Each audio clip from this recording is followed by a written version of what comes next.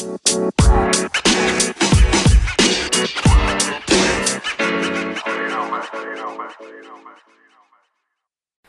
honeymoon is over. Are you familiar with that phrase? Of course. That saying has been around for a long, long time. How long? Well, open your Bibles to Genesis chapter 3. In Genesis chapter 3, we discover when God confronted Adam about his choice to eat from the forbidden tree, Adam rolled on his wife before he was even offered a plea bargain. We hear these words of Adam in Genesis chapter 3 and verse 12. The woman you put here with me, she gave me some fruit from the tree, and I ate it. Now, perhaps you already know this, but this was recent news to me. In a few ancient manuscripts, there is a verse that comes right after verse 12 that did not make it into our modern translations. And the verse reads like this. And then Eve said to Adam, "Thanks for having my back, jerkwad. The honeymoon is over." Okay, I just made that up. As far as I know, that's not in any ancient manuscript. But try to convince me that is not what Eve was thinking at that moment. Every couple has one of those moments. Every honeymoon comes to an end.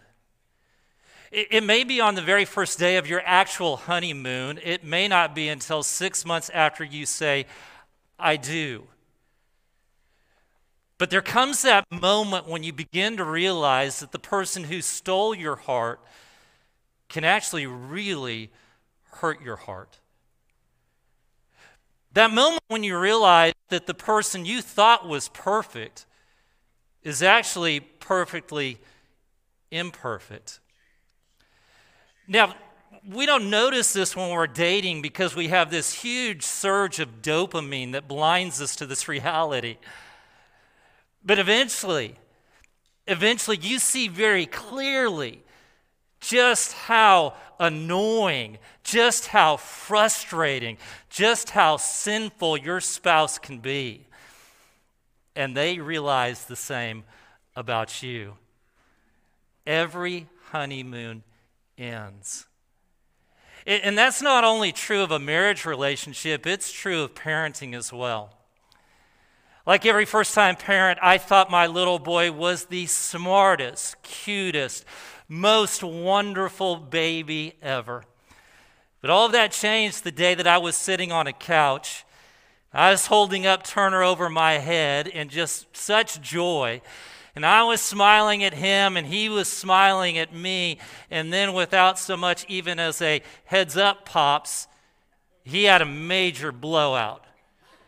One of those blowouts that not even a double diaper could contain. And when I looked down and I saw the mess he had deposited on one of my favorite shirts, I thought to myself, he's a little punk.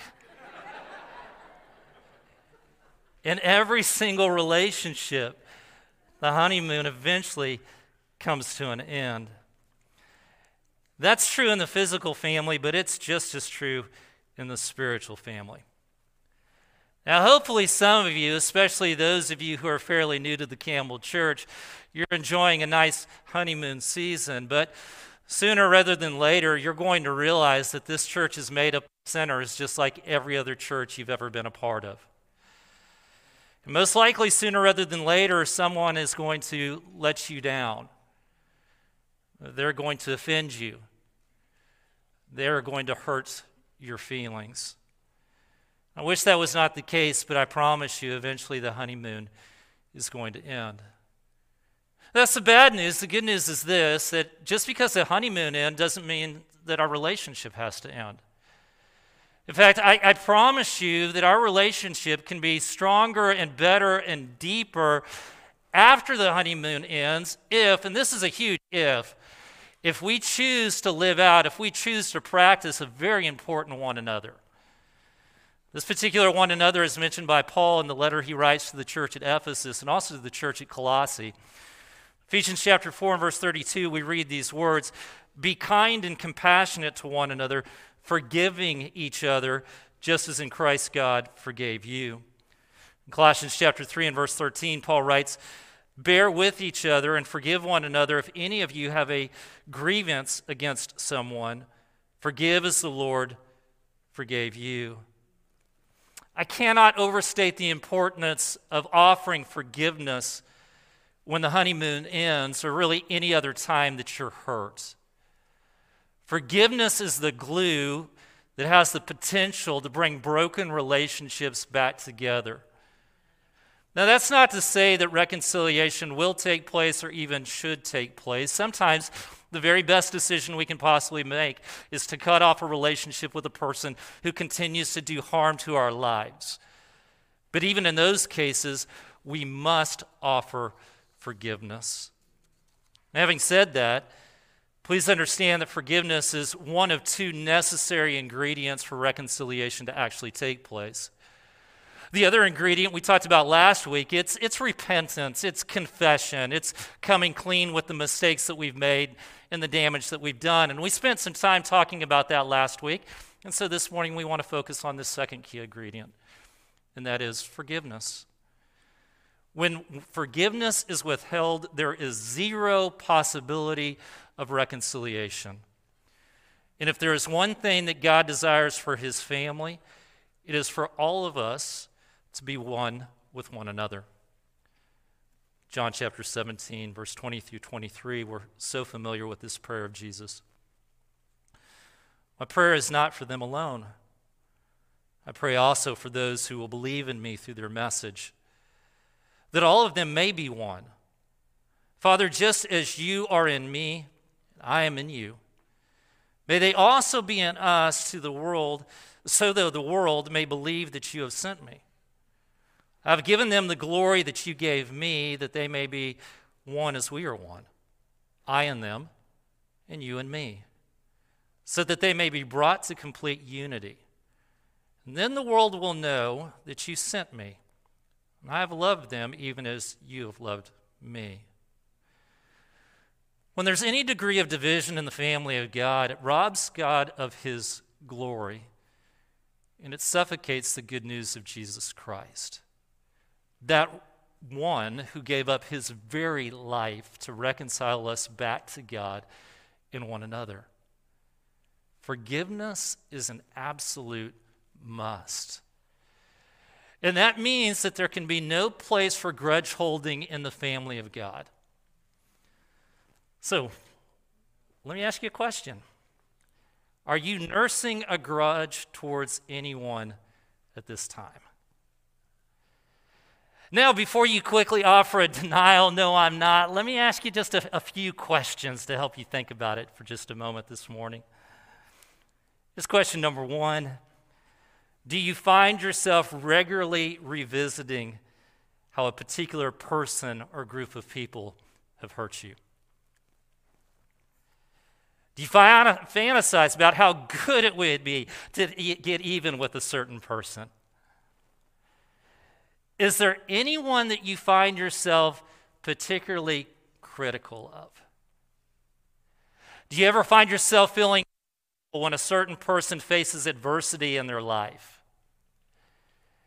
If you answered yes to any one of those questions, that tips you off that there's still some forgiveness work that needs to be done in your life. Now, for me, I didn't have any issues until I got into this week, and I started to go through these questions that I was writing up. And the Holy Spirit, when I asked that question, is there anyone in particular that you're critical of? It just brought to my mind the name of an elder from a past congregation. And that was a tough moment because I realized the Spirit's right. When the name of that particular individual comes up in conversations, even though it's been several years ago, I still tend to be pretty critical of that man. And I realize I still have some forgiveness work that needs to be done. And perhaps you do as well. Perhaps you're thinking, well, it may be true, but you don't understand. I was hurt so deeply by this particular person, I don't know if I'll ever get past it. I mean, I don't know if it's in me to forgive. And it may not be. But I know who is in you if you are a baptized believer. The God who forgave Israel of being an unfaithful spouse is in you. The Christ who prayed, Father, forgive them, for they know not what they do, over those who nailed him to a cross, is in you. The God who promises, I will not remember your sins, is in you. You see, the Spirit who lives in us can empower us to forgive. He desires to and can unite us. And I think that may be one of the reasons that Jesus calls us to hit our knees when we are filled with a desire for justice rather than reconciliation. We read these words of Jesus in Matthew chapter 5, verse 38 through 39, and then verse 43 through 44. You've heard that it was said, eye for eye and tooth for tooth. But I tell you, do not resist an evil person. If anyone slaps you on the right cheek, turn to them the other cheek also. Then in verse 43, you've heard that it was said, love your neighbor and hate your enemy. But I tell you, love your enemies and pray for those who persecute you. I'm convinced that the prayers that we offer for those who've hurt us, that we don't think we can actually forgive, those are the prayers that the Holy Spirit uses to turn our heart from a desire for revenge to forgiveness, even care. Beyond that, I'm absolutely convinced of this, that when we pray, God, will you help me forgive the person that I don't think it's in me to forgive, that is a prayer that God honors. Now, why am I convinced of this? I'm convinced of this because so many of the stories that I have heard about people forgiving horrible atrocities, things like murder and rape and incest and theft and unfaithfulness and racism, it began with that type of prayer. Now, if God can empower a woman to forgive a father who sexually abused her when she was a child, he can empower you to forgive the family who didn't invite your kid to their kid's birthday party. He's able to do that. But it probably won't happen until you get out of your head and onto your knees and ask God to empower you to forgive. Now, let me offer a second suggestion to those of you who may be having a hard time reaching a place of forgiveness. It's simply this: spend more time focusing on what Christ has done for you than what the person has done to you. More time on what Christ has done for you than what the person has done to you. You see, the more in tune we are to our own sinfulness, the greater the likelihood we will be to forgive others of their sin. Jesus tells a parable that really illustrates this truth and reminds us of how important it is. It's in Matthew chapter 18. This is the story, beginning in verse 23. Therefore, the kingdom of heaven is like a king who wanted to settle accounts with his servants. As he began the settlement, a man who owed him 10,000 bags of gold was brought to him. And since he was not able to pay, the master ordered that he and his wife and his children and all that he had be sold to repay the debt. At this, the servant fell on his knees before him. Be patient with me, he begged. I will pay back everything. And the servant's master took pity on him, canceled the debt, and let him go. But when that servant went out, he found one of his fellow servants who owed him 100 silver coins. 10,000 bags of gold, 100 silver coins. He grabbed him, began to choke him. Pay back what you owe me, he demanded. His fellow servant fell to his knees and begged him, be patient with me and I will pay it back. But he refused. Instead, he went off and had the man thrown into prison until he could pay the debt. When the other servants saw what had happened, they were outraged and went and told their master everything that had happened. And then the master called the servant in. You wicked servant, he said. I canceled all that debt of yours because you begged me to. Shouldn't you have had mercy on your fellow servant just as I had on you? And in anger, his master handed him over to the jailers to be tortured until he should pay back all he owed. It's easy to convince ourselves that we're making a real point by how badly we've been hurt by other people when we choose to nurse a grudge. But in reality, the only point that we are making is how out of touch we are with how much we have already been forgiven by Christ. Listen, people who know they have been forgiven of much, they forgive much. In fact, at its very basic level, forgiveness is making the decision not to seek revenge. And if you're having a hard time with this, here's what I want to suggest to you, is that you spend much more time at the foot of the cross, thinking about what you've been forgiven of in life. You say, okay, maybe it's possible to forgive, but I'm not sure I want to forgive. Why should I let that person who has hurt me so deeply off the hook so easily? And that's a fair question. It's a question I certainly understand. There's definitely a need and a place for justice in this world. And so let me share with you a couple of thoughts. One is simply this. First, you're not letting that offender off of anything if you choose to forgive them. You're not, because that person doesn't answer to you, do they? That person answers to God. And God is not only a God of mercy, he is a God of justice. We read these words in Romans chapter 12 and verse 19. Do not take revenge, my dear friends, but leave room for God's wrath, for it is written, it's mine to avenge, I will repay, says the Lord.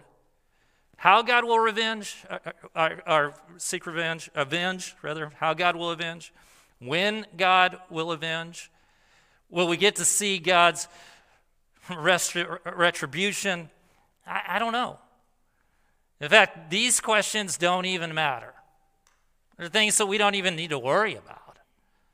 The important thing is, what we're reminded of by Paul is that God has our back. And he is going to do what is right for us. Do you believe that? I mean, do you really believe that? When I choose to continue to nurse a grudge rather than to forgive another person, what it really shows is this, is that I do not believe that God is going to handle my hurt in a just way. And so I feel like I've got to hold on to it. And I've got to make sure I get justice. Forgiveness is not letting a person off. It's a decision to stop trying to do God's job for him. And as I said a moment ago, at its most basic level, forgiveness is the decision not to seek revenge.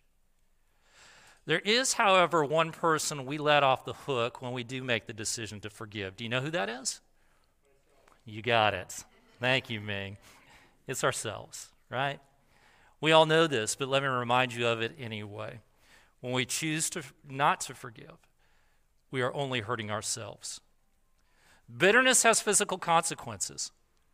You're full of bitterness, it sucks a person out of their energy and their vitality. Bitterness also has emotional consequences. Studies indicate that there is a direct link between an unforgiving spirit and depression. That's what you're doing to yourself. Bitterness, there are relational consequences as well. When you choose to hold on to the bitterness and unforgiving spirit, it makes it very difficult to form new relationships and really nurture those relationships. I mean, who wants to be around a person who is cynical and negative and full of self-pity? Not many of us. Well, Jesus does, yes, man, but for the rest of us, it's tough, right? And yet those are the characteristics of an individual who's nursing a bitter spirit or an unforgiving spirit. When you're stuck in that place, when you're constantly thinking about how you've been wronged and how you've been hurt and the things that have been done to you that shouldn't have been done to you, it fills you with cynicism, it fills you with negativity, it fills you with a sense of pity. And that's tough for other people to want to be around. But most importantly, or tragically, it has spiritual consequences when we choose not to forgive others. An unforgiving spirit robs us of the ability to exist in close relationship with our Heavenly Father. Listen to the words of John, 1 John chapter 2 and verse 9 through 11. Anyone who claims to be in the light but hates a brother or sister is still in the darkness. And anyone who loves their brother and sister lives in the light. And there is nothing in them to make them stumble. But anyone who hates a brother or sister is in the darkness and walks around in the darkness. They do not know where they are going because the darkness has blinded them. Listen, the command to forgive one another is primarily for our benefit more so than the benefit of the other person. In his book, What's So Amazing About Grace, Philip Yancey shares this thought. Not to forgive imprisons me in the past and locks out all potential for change. I thus yield control to another, my enemy, and doom myself to suffer the consequences of the wrong. If you don't get anything else out of the sermon this morning, I pray that you'll hold on to this. Forgiving those who have wronged you is one of the kindest things that you can do for yourself. And so do it for yourself this morning, if not for anyone else. Now, if that doesn't convince you to forgive others, then hopefully this will. God is going to forgive you based on the way that you forgive others. This is really the point that Jesus makes at the end of that parable on the unmerciful servant. He goes on to say this in verse 32 through 35. Then the master called the servant in. You wicked servant, he said. I canceled all that debt of yours because you begged me to. Shouldn't you have had mercy on your fellow servant just as I had on you? In anger, his master handed him over to the jailers to be tortured until he should pay back all he owed. This is how my heavenly Father will treat each of you unless you forgive your brother and sister from your hearts. It's a sobering parable, isn't it? So what does it mean to forgive somebody from their heart, from your heart? Well, it doesn't mean that you pretend that the hurt never took place. To do that really messes up your ability to heal, and it messes up the other person's ability to grow. For us to truly grow, we need to understand how our mistakes, how our sin have actually hurt the other person. So it's not pretending that hurt didn't take place. And it doesn't mean removing the consequences. Not at all. There are natural consequences of sin that the guilty may have to pay and probably should pay, even though they've been forgiven. One of those consequences may be the change of a relationship, at least for a period of time. And forgiveness, it does not imply forgetting. There are hurts that take place in our life that no matter how hard we try, we're probably not going to be able to forget it. They're just things that are there. Now, hopefully over time, you don't think about it as often, but to completely forget it, that's probably not going to happen. So what is it to forgive from the heart? Here's what I'd suggest it is. Forgiveness is choosing to let go of the resentment. It's refusing to dwell on the hurts. It is pardoning whatever debt we may feel we are owed. That's forgiveness. So as we wrap this up, let me share one other thought. Forgiveness is a process more than a one-time event. It's a process more than a one-time event. It's probably going to take some time to work through the hurts that you've experienced until you can get to a place of true forgiveness. Now, that's not to say that you shouldn't forgive until you feel like you've reached that place of true forgiveness. Forgive as soon as you possibly can. Realize that you're probably going to have to make that decision time and time and time again until you're able to actually forgive that person, okay? And so it looks like this, and praise team, you can come on up if you want to. You may start this morning and just say, okay, I'm convicted. I've been reminded of a person I haven't forgiven yet. God, I'm going to forgive that person. I need your help. I'm going to forgive the person. And then tomorrow morning, all those thoughts come back up, and you start all over. And you do it again the next day, and the next, and the next, until you find yourself in a place of true forgiveness. And so as we close this morning, I want to invite you to stand as we get ready to pray together. Please stand with me.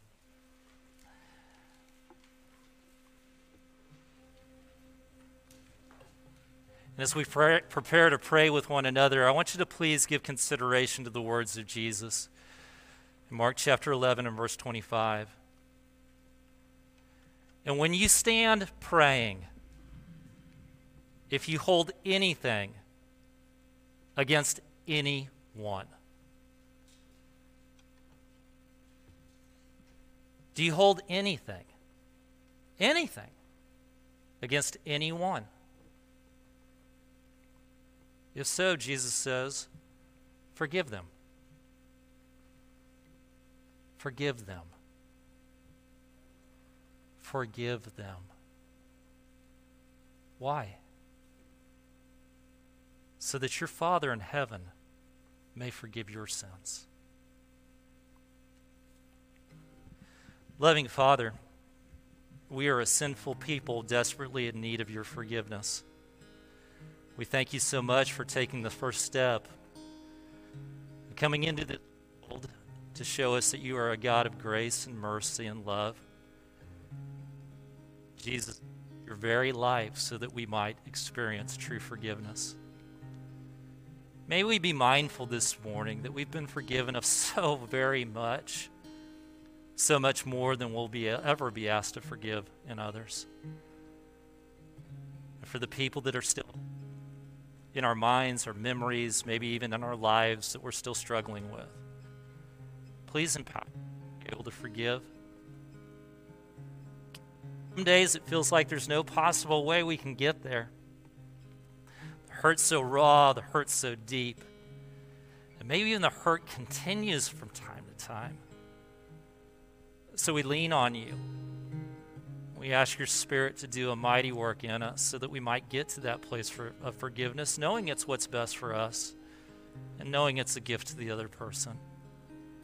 And may through it all, may we be one so that your glory may be known in this world and so that the good news of Jesus Christ might be made known to all people. It is in Jesus' name that we pray. Amen.